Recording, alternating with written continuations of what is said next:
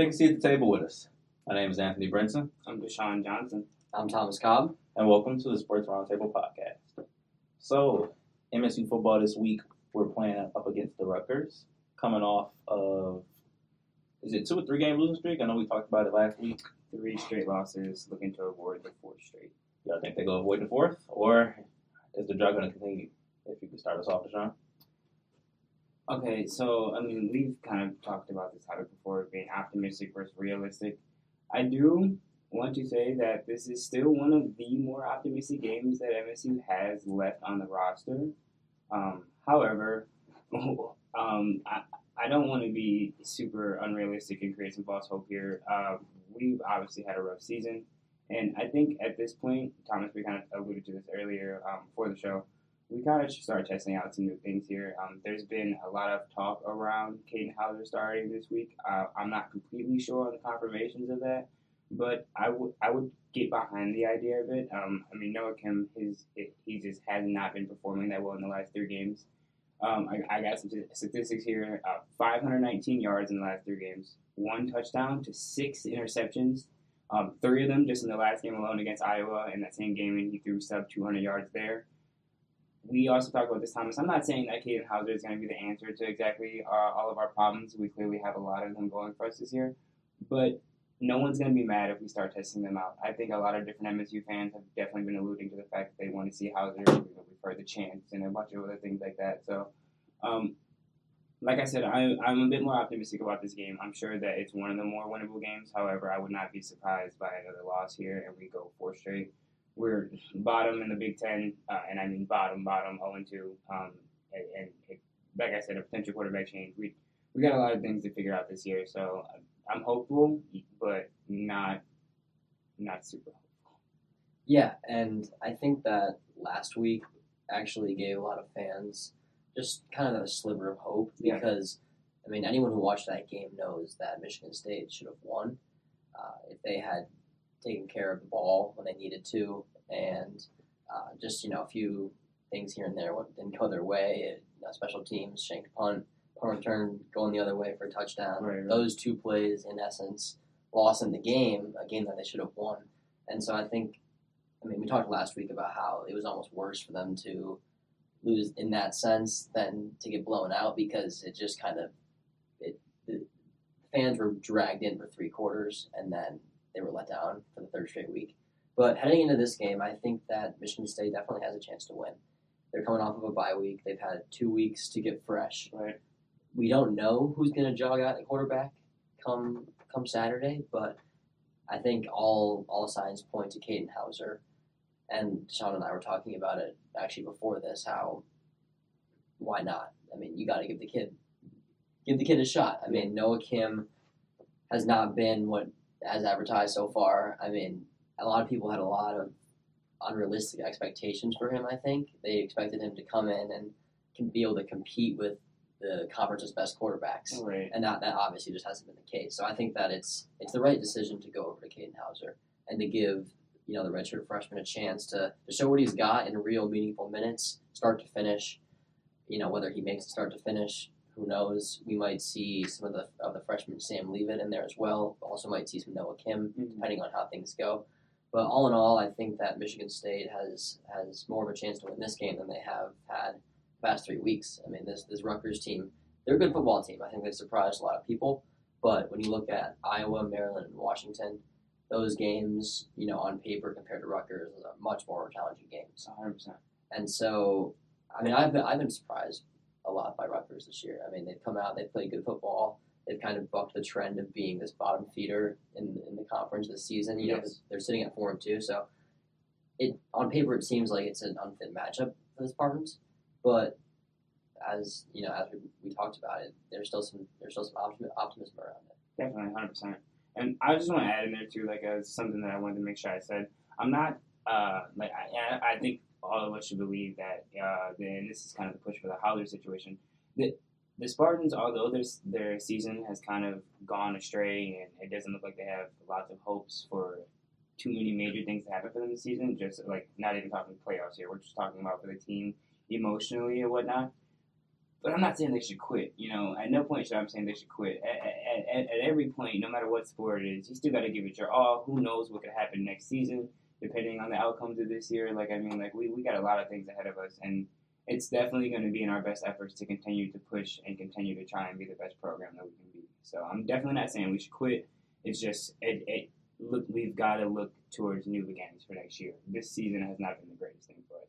Not saying, we definitely shouldn't give up in this game. Still go win them for sure. Try and win them. Do what you can, but get prepared for next season. Because these games, ultimately, this winning a game or two here and there could end up being the defining factor for whether or not a player transfers or not. Yes. Because we have zero idea what's going to happen. The transfer window's open. I think we've been lucky in a sense that only a few guys have decided to leave. I think it shows that most of the guys are at least committed to this season. Given all that was put into it, this team they were excited about this season.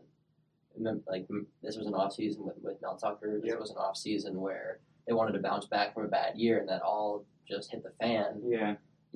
Week 3, Mel Tucker, obviously we know what happened, and everything just sort of spiraled out of control. I was expecting to see more transfers, to be honest with you, in this transfer window, but we have zero idea what this team's gonna be on paper next year and on the field. Yeah. We have no idea what the coaching staff's gonna look like next year. So I think that picking up a quality win. A win against Rutgers this weekend is a quality win. Yeah. On the road, and you do that, you might be able to get some guys to buy back in and stay. I totally agree. Yeah, and what's evident with everything that's happened this season is that MSU is not going to go down without a fight. And like you mentioned, I'm glad you mentioned just the reminder of not to give up, and that's not what we're pushing here. It's just we obviously have the cards stacked against us, and especially if we lose this week. If I'm not mistaken, next week or the week after is the Michigan game. So it's we need to win now more than ever. Yes. And Rutgers is probably the best opportunity for us to get it. Otherwise, it's going to look bad for the foreseeable future. But with that being said, on the other end of the spectrum, we have MSU Madness, formerly known, if I'm not mistaken, as Midnight Madness. If you want to kind of lead the way up, talk about that, Thomas. Yeah, so MSU Madness, formerly known as Midnight Madness, is the annual celebration of the beginning of the women's and men's basketball seasons at Michigan State. If you've ever been, you know that the rosters are announced. The women's team usually starts. Every single player is announced. They go up on the stage. They do their little spiel for 30 seconds or so, and it's just kind of this big hype train around the players and celebrating the players and the roster and the beginning of the season. And it's followed by a scrimmage. So the women's team will scrimmage after they're announced, and then the men's team will scrimmage after they're announced, and just kind of giving the fans a glimpse of what's to come. I think it's one of the premier events in college basketball.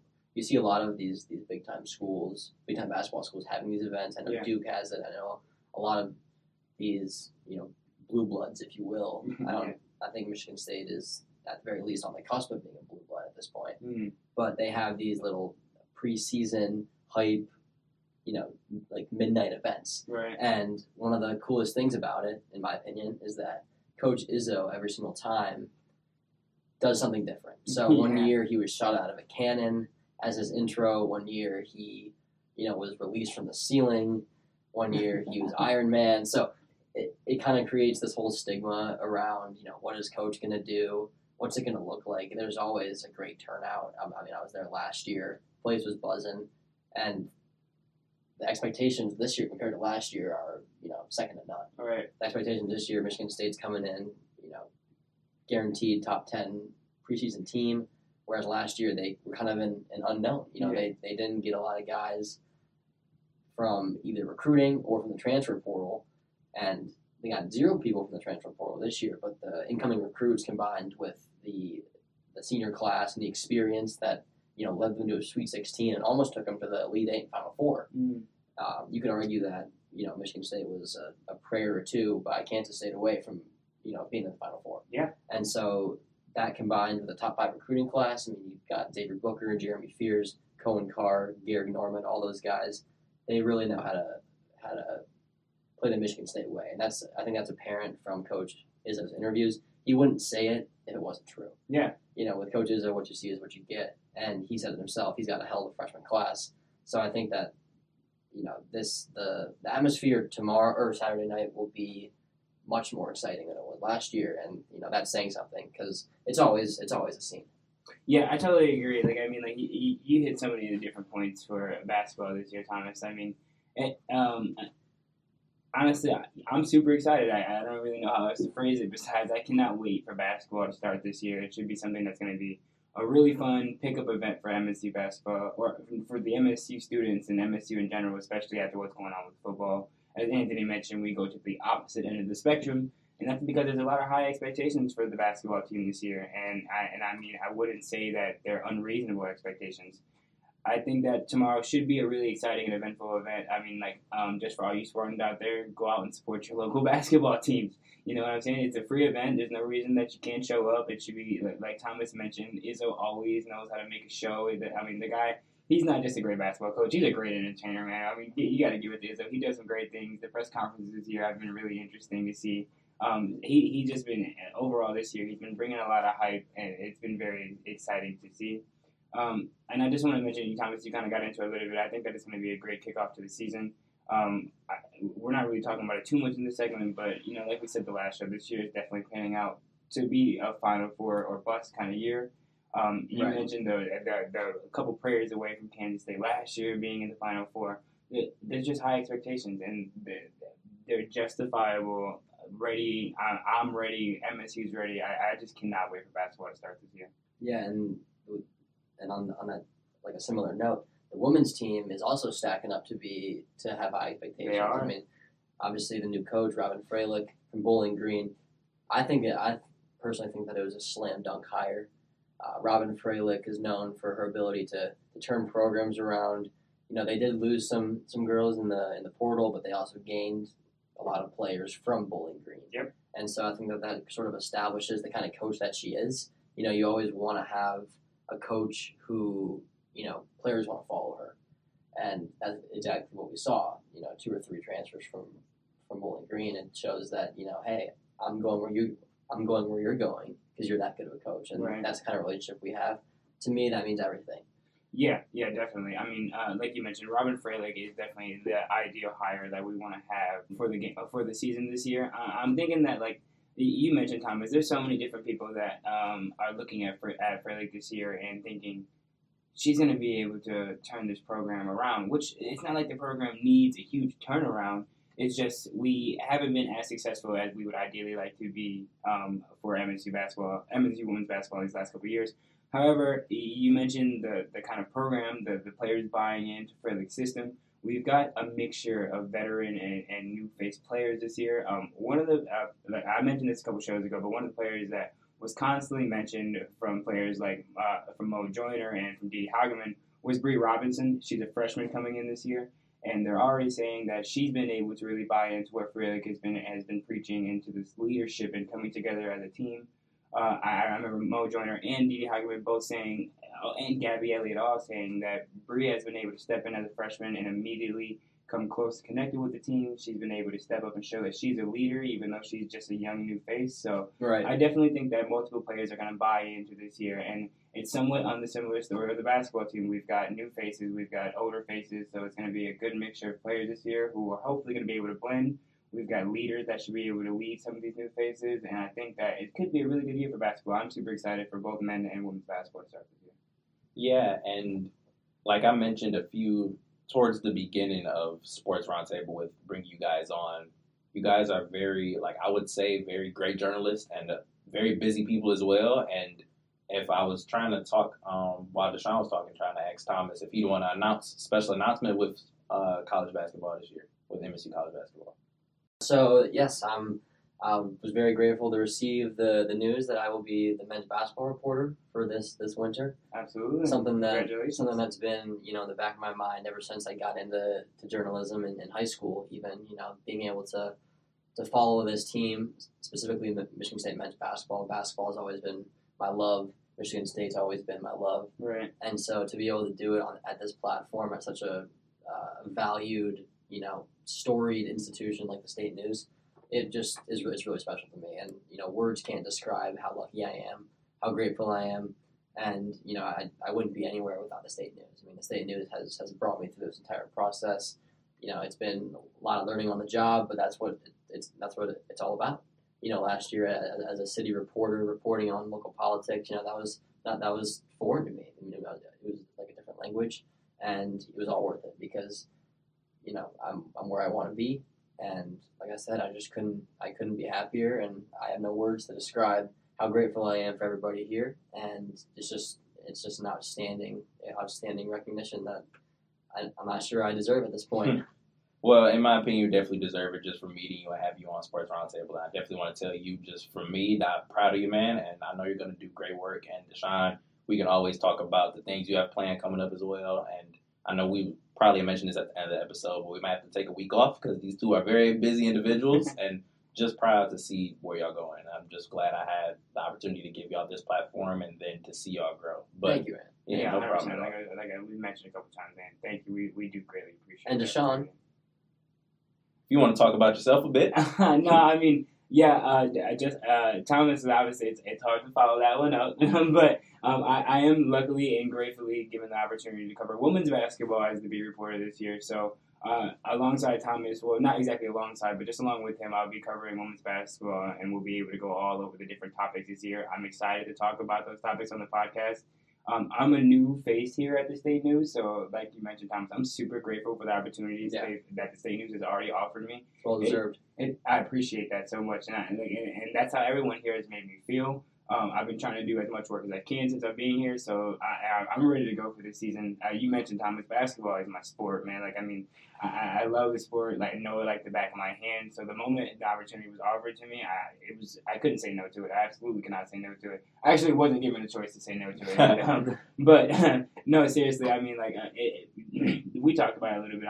Coach Robert Felix is going to be coming in this year. There's a lot of new buzz, so I cannot wait. I've said that I don't know how many times this show already, but now the fact that I'm going to be reporting and covering the team is going to be a whole new aspect that I'm excited for.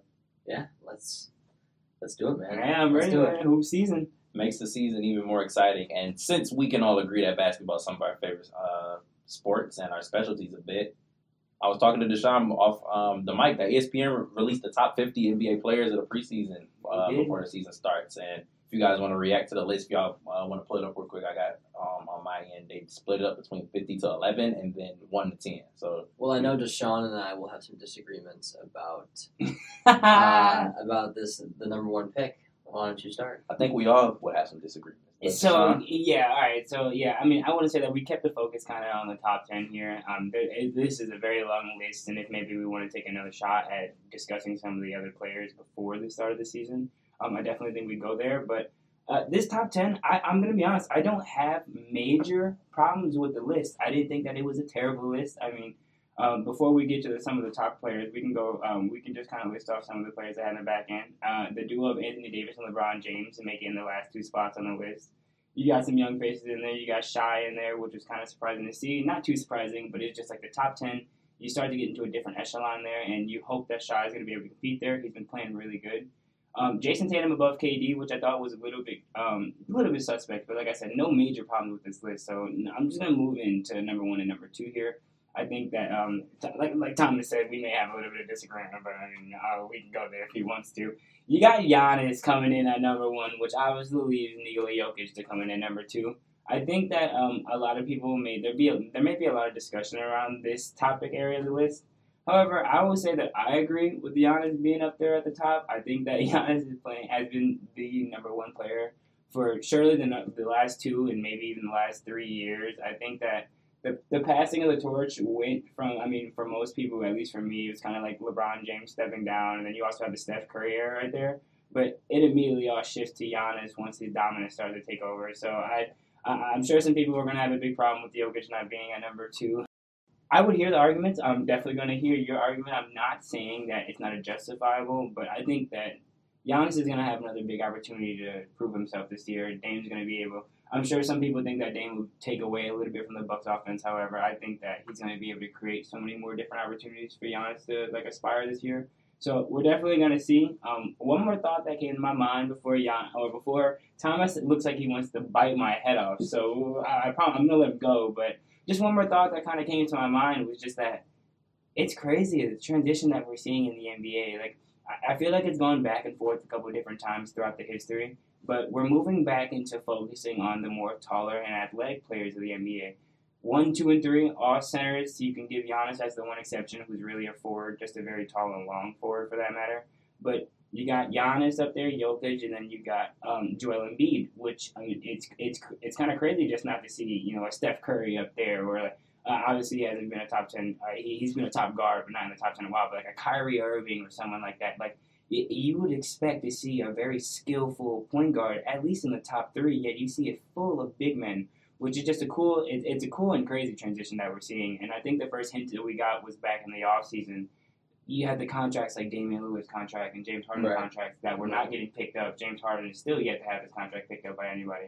And then you got Chris Paul, he's traded away as the Suns look for a new way of looking for their championship. They've obviously tried for the last couple of years with him, and it just hasn't panned out. It's just, there's nothing wrong with these guys. They're obviously great players. You guys know how I feel about Damian Lillard. Like, I mean, I'm super ecstatic about him. However, this transition does not favor the shorter guards that aren't playing defense. This transition is there for the 6'6", 6'7" guys who are able to score on one end and play high-end defense on the other end. So it's an amazing transition that we're going to see, especially with some of these newer players coming in the league like Wembanyama and Holmgren. So yeah, I just feel bad for the up and coming centers in the league, because now Jokic and Embiid have set that precedent. Yep. So in the sense that like to win an NBA Finals, you have to have a floor spacer at that position. Yeah. Jokic and Embiid, they're practically point guards. Jokic at some points last year was the point guard on the floor. Like they would space forwards all around him and let him take the ball off the court. And so I think that just is it's a very difficult precedent for some of these up and coming centers to follow. I mean, Zach Yee's been the best center in college basketball, at least this past year, and probably will be this year. But he's nothing like that as a player.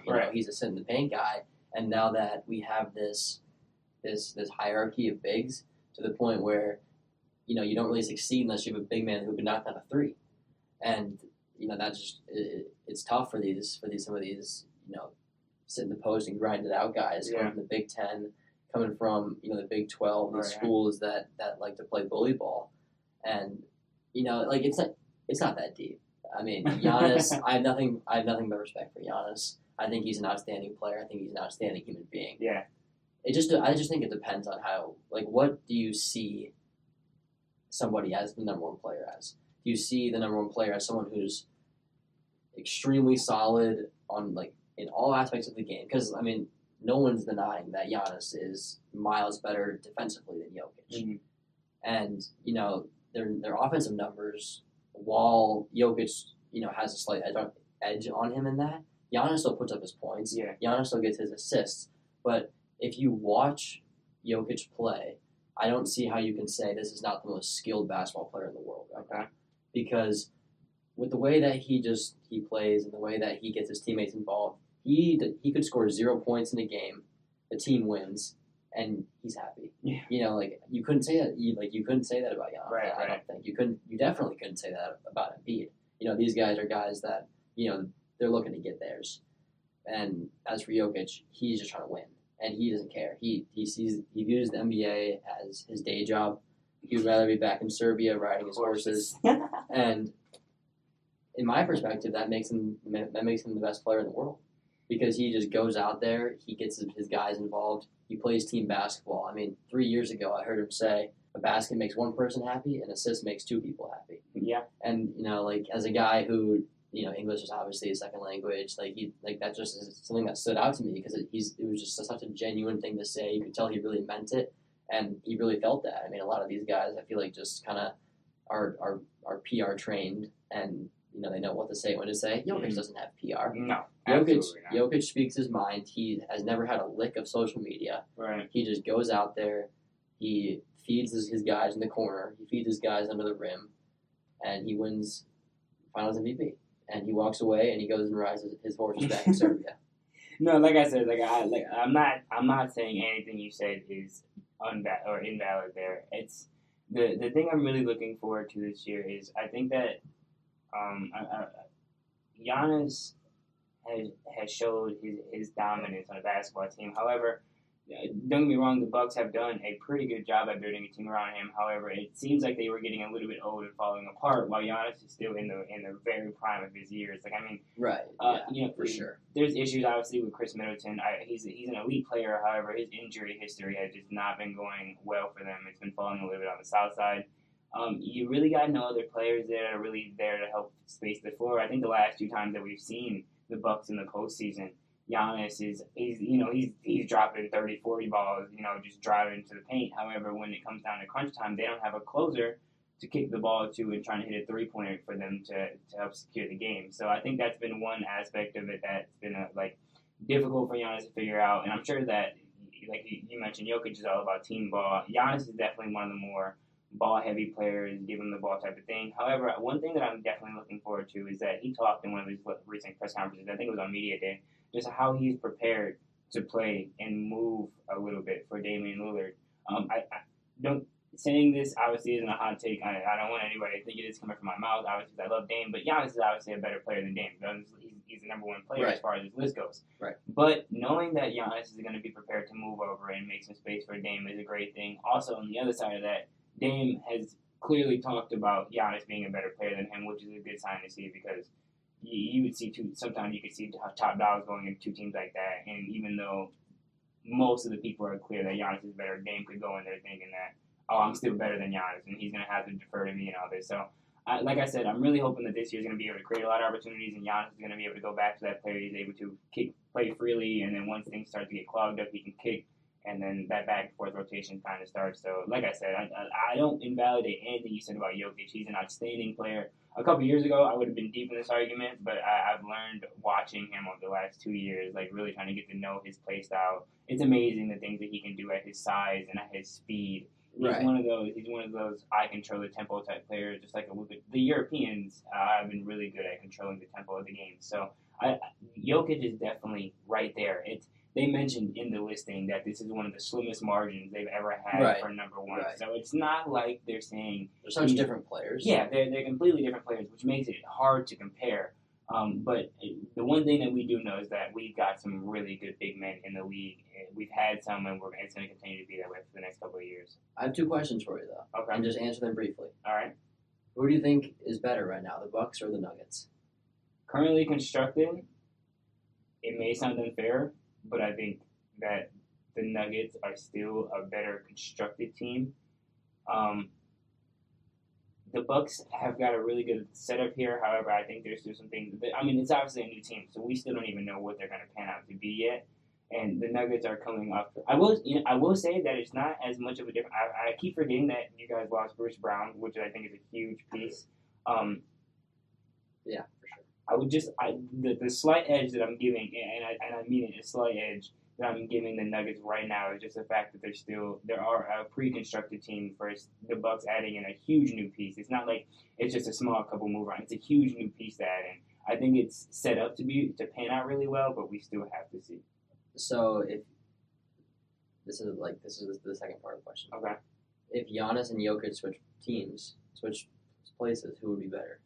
Which team? If Giannis and Jokic switch teams, who would be better? Who would be better? Jokic's Bucks or Giannis's Nuggets right now?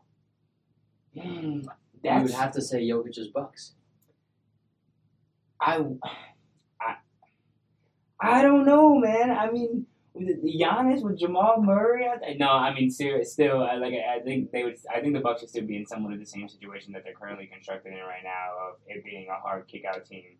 I like Porter Jr. However, I haven't seen him since his struggles of last year. So I would have to agree that you're right on that. You're right on that phrase as well. But you mentioned they're just 2 different players. It's kind of hard. It's still hard to make those comparisons or answer the questions like that because I think that they provide 2 different aspects to their teams depending on what's there. But I hear you. I just think that if I'm an NBA franchise owner or GM and I have one person to build around, it's Jokic because all you need is shooters and guys who can play defense. Like if you surround Jokic with 2 3-and-Ds at the guard position and 2,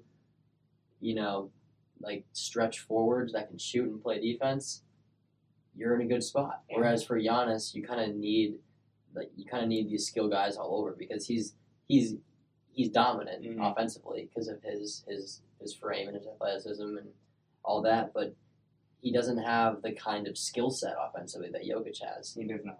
Like there's a reason they had to go out and get Dame. There's a reason that it didn't work out with Chris Middleton as number 2 option, and it just, to me, the fact that Jokic won it with Jamal Murray and Michael Porter Jr. and Aaron Gordon, like that says it all to me. Jamal Murray's a good player, though. I think he had a chance to prove that last year. I just as one more small comment. I know we've been going on this for a while. One thing I'm really looking forward to this year, because I haven't always had the biggest amount of love for Jamal Murray.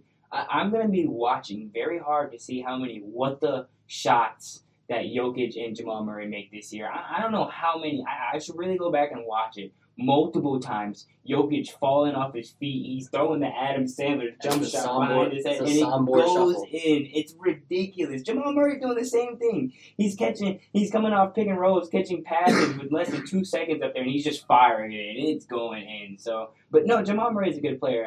I'm not gonna go there for Michael Porter Jr. I think that he has potential. However, he's got to figure it out. But, I mean... It's not the smartest basketball player.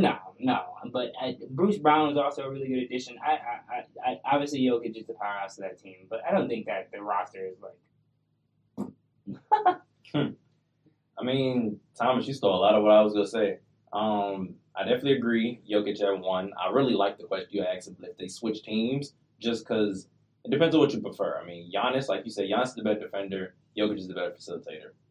We saw which one won a championship last year, especially since one of these 2 players got beat by AC. But, yes, with him being kind of injured, with context, a little bit of context being removed. But I just flipped them, Jokic and Giannis at 1 and 2. But I got a few hot takes as far as the order of this list, because I don't necessarily disagree with the 10. There's one player I put at 10, and you can debate if he could make the top 10 or fall just outside of it. But before I go, I want to ask, would you guys switch up the order around the top 10? Would you put somebody in there? Because I was going to ask you, do you agree with Lillard not being top 10? So I do agree with Lillard not being a top 10 player. Don't get me wrong. I think, I do think that he is, still a top 3 point guard in this league. However, it's the dynamic of what we talked about a couple weeks ago with the whole ranking point guards and how that goes. There is a max potential of what you can do as a guard for your team versus. Let's look at this list. I mean, how many people under 6'3" are on this list? I think Steph Curry and Shai might be the only 2 people. How tall is Shai? I think Shai is at least 6 foot. And then Steph, he's 6'2", 6'3"? Yeah, most of these players on this list are above 6'5" at least. So it's I think it's hard. If this was a top point guard list, if I didn't see his name by number 3, I would lose my mind. Mm-hmm. However, when you start to try and rank these positions, it's just almost every other player on this list can be more effective than Damian Lillard, guaranteed at least on defense. Mm-hmm.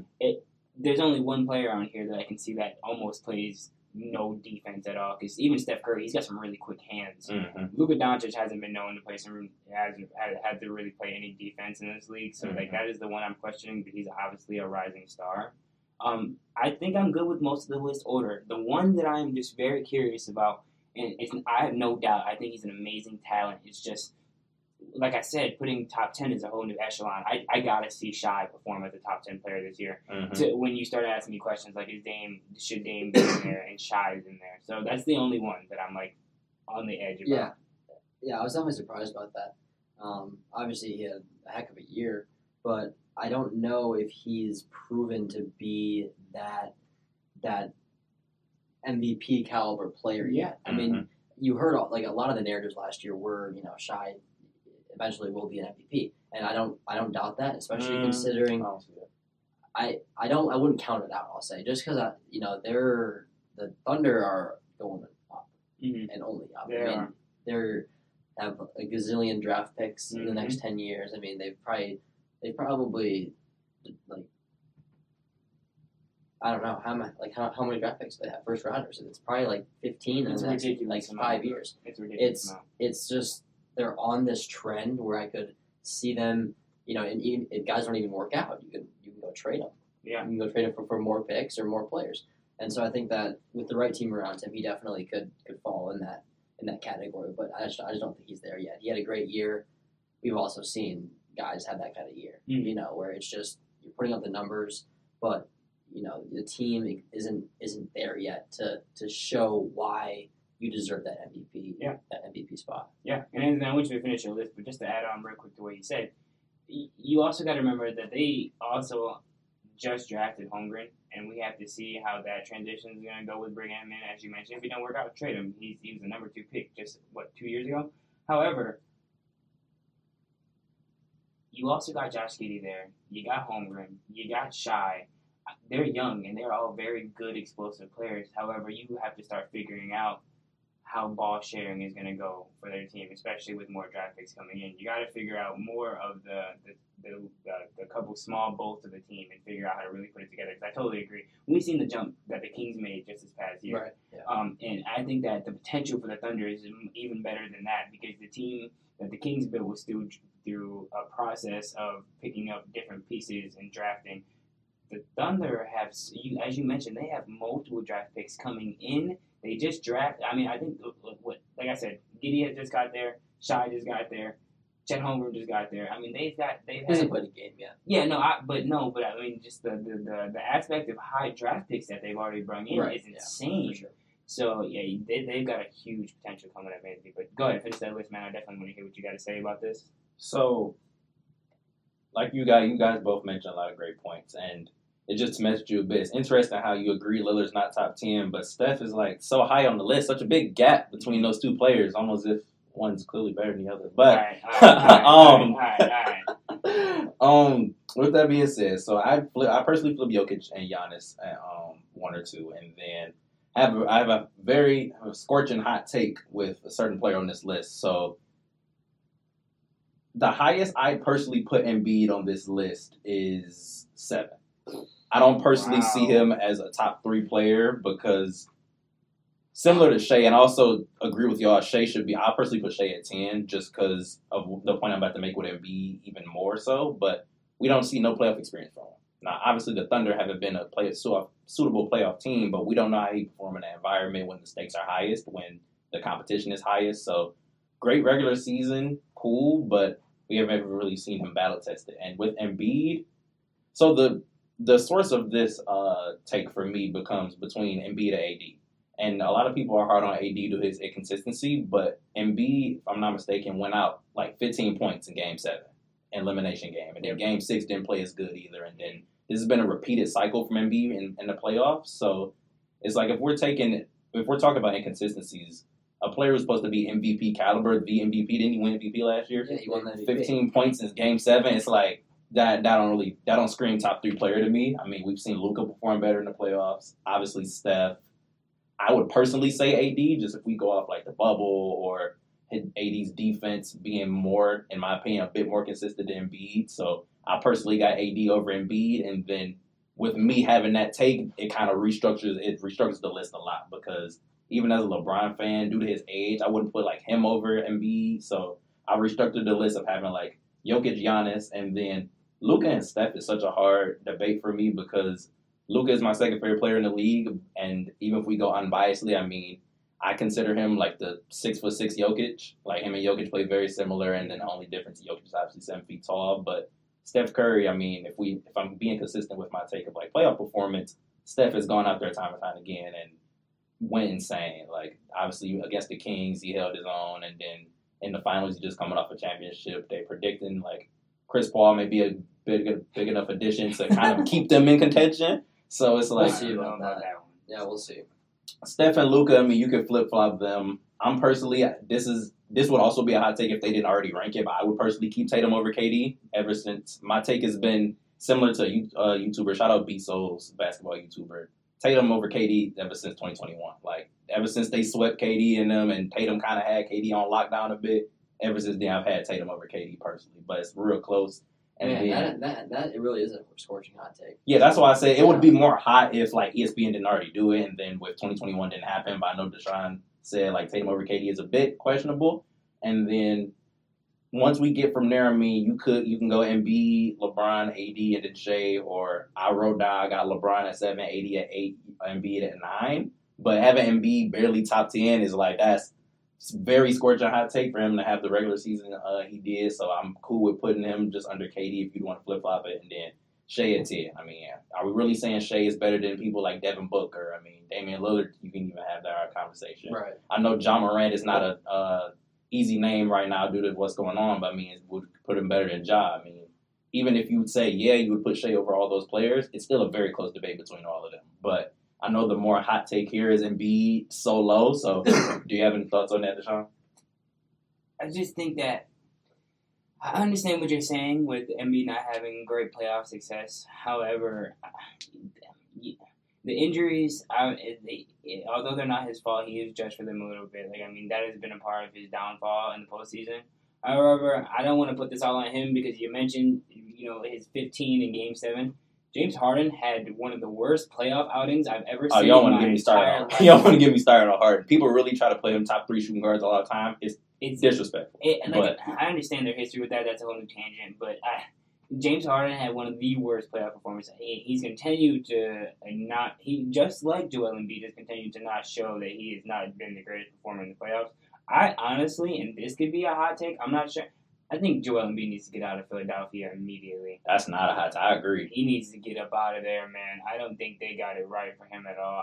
That Daryl Morey, I know James Harden's had a lot of hot takes on him, but like some of these guys, don't get me wrong, I'm not doubting their basketball knowledge or credibility, but however, there's been so many bigger stars out here, and if I was the bigger star, that was Joel Embiid's caliber, and we got this nonsense going on with James Harden's contract right now. He's still on the team, and we're losing some of our new players that are coming in. We got Tyrese Maxey, who's been talking. We've got all types of talks about what's going to happen with him.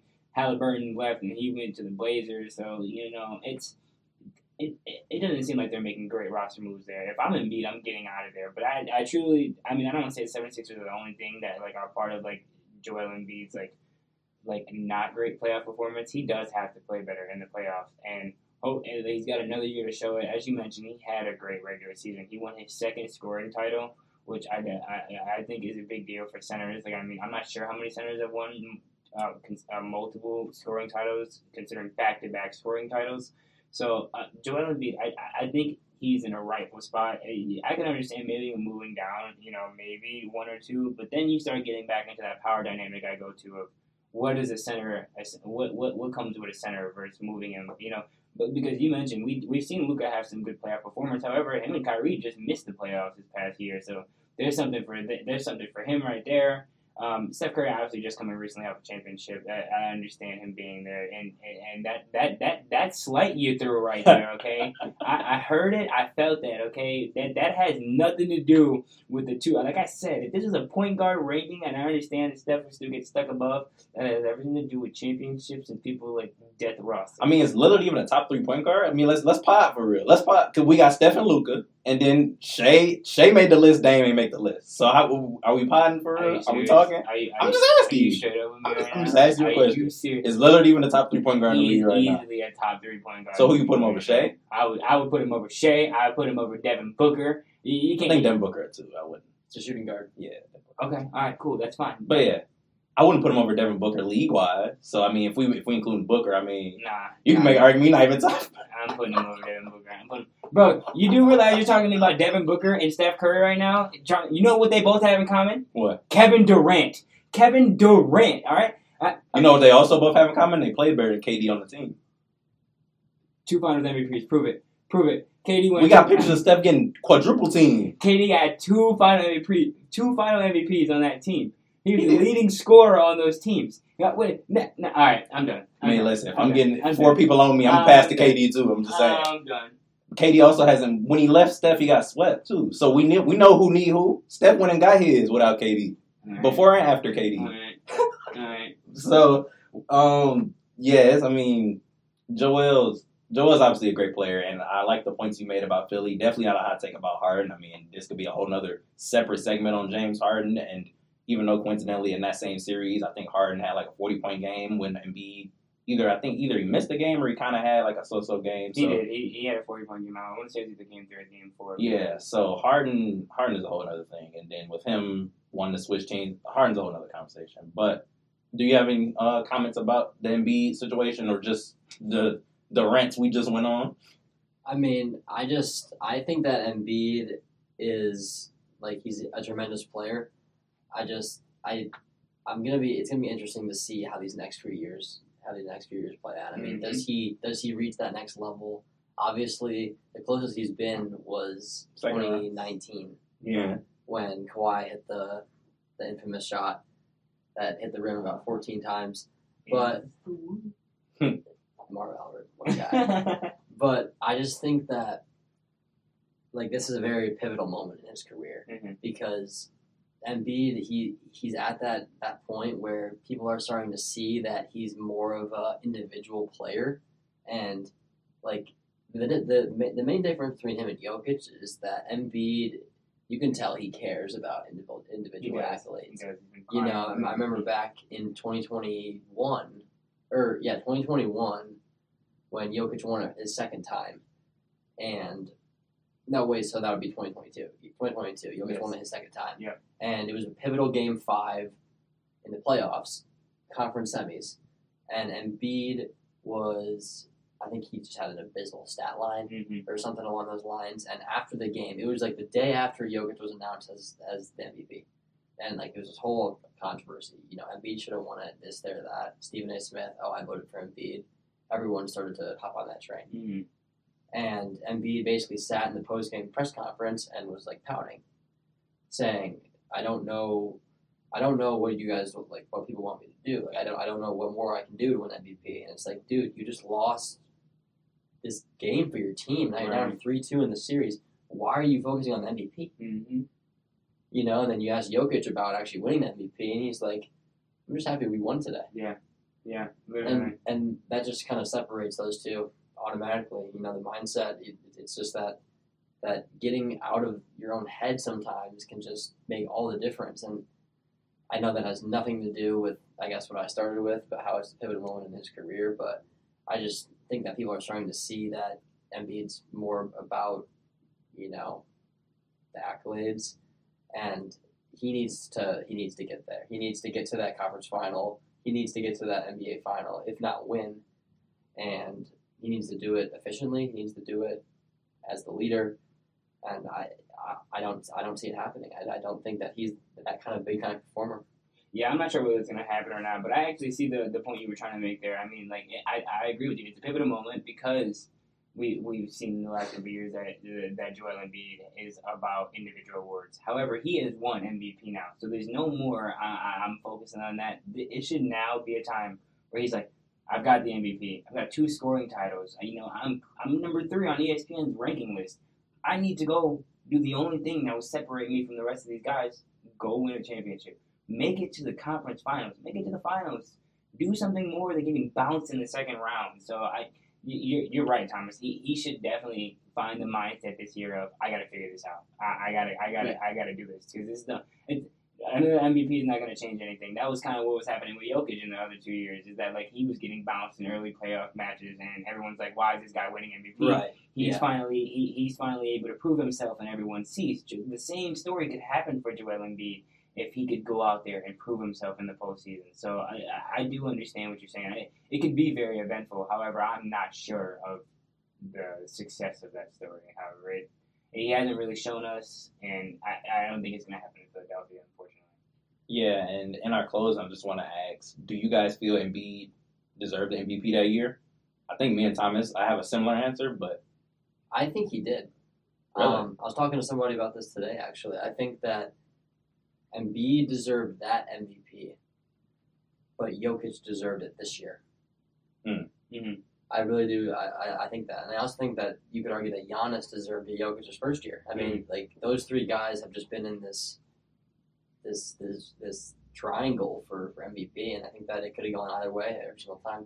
Yeah, and from my personal opinion, I'll leave it my point at this. Just during that whole season, because this could be a whole nother rant, my answer is Jokic. I feel Jokic should have been 3-time MVP.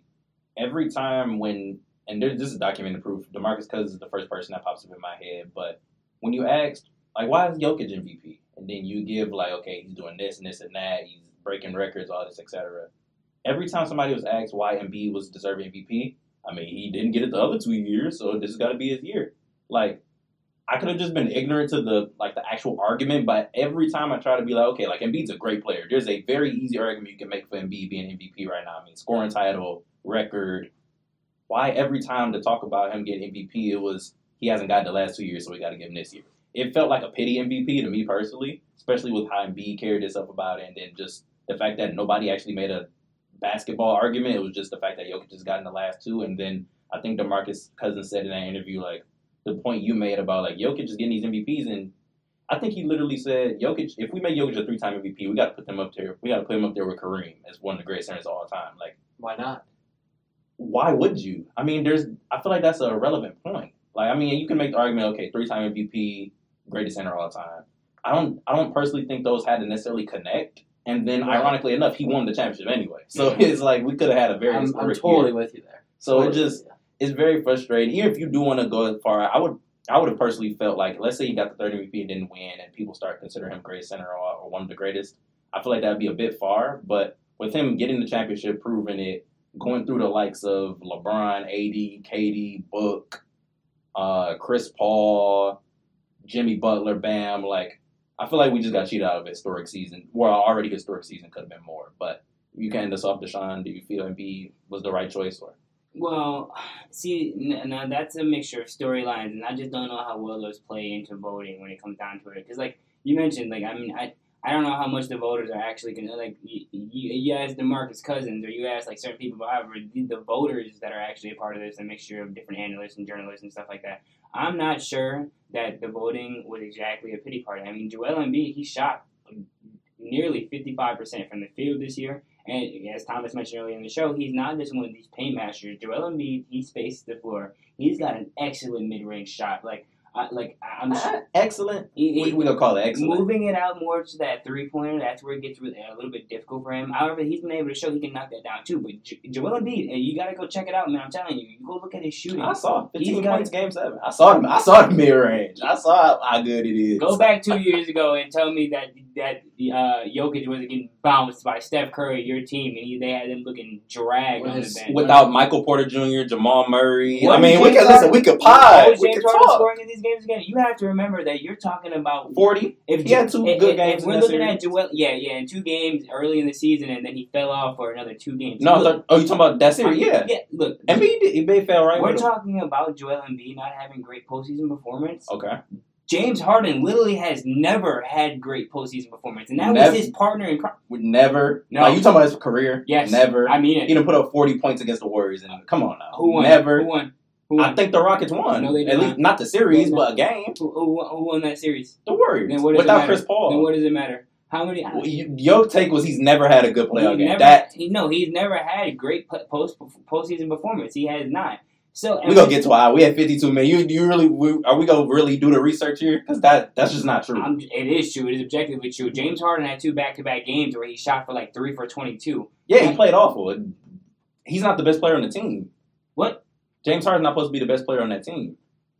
And Harden almost had to even bail him out. You're forgetting that Joel Embiid had an injury in last year's postseason as well. Harden did too. Oh no, he had one 2 years ago when he was still coming out of his stint with Philadelphia. He was perfectly healthy last year. He was perfectly fine. I think he injured himself again sometime after that. I could be wrong, but he was injured in the Philadelphia's first playoff stint when he got there the first time after leaving Brooklyn. But he was perfectly fine in his last playoff series, regardless of the fact.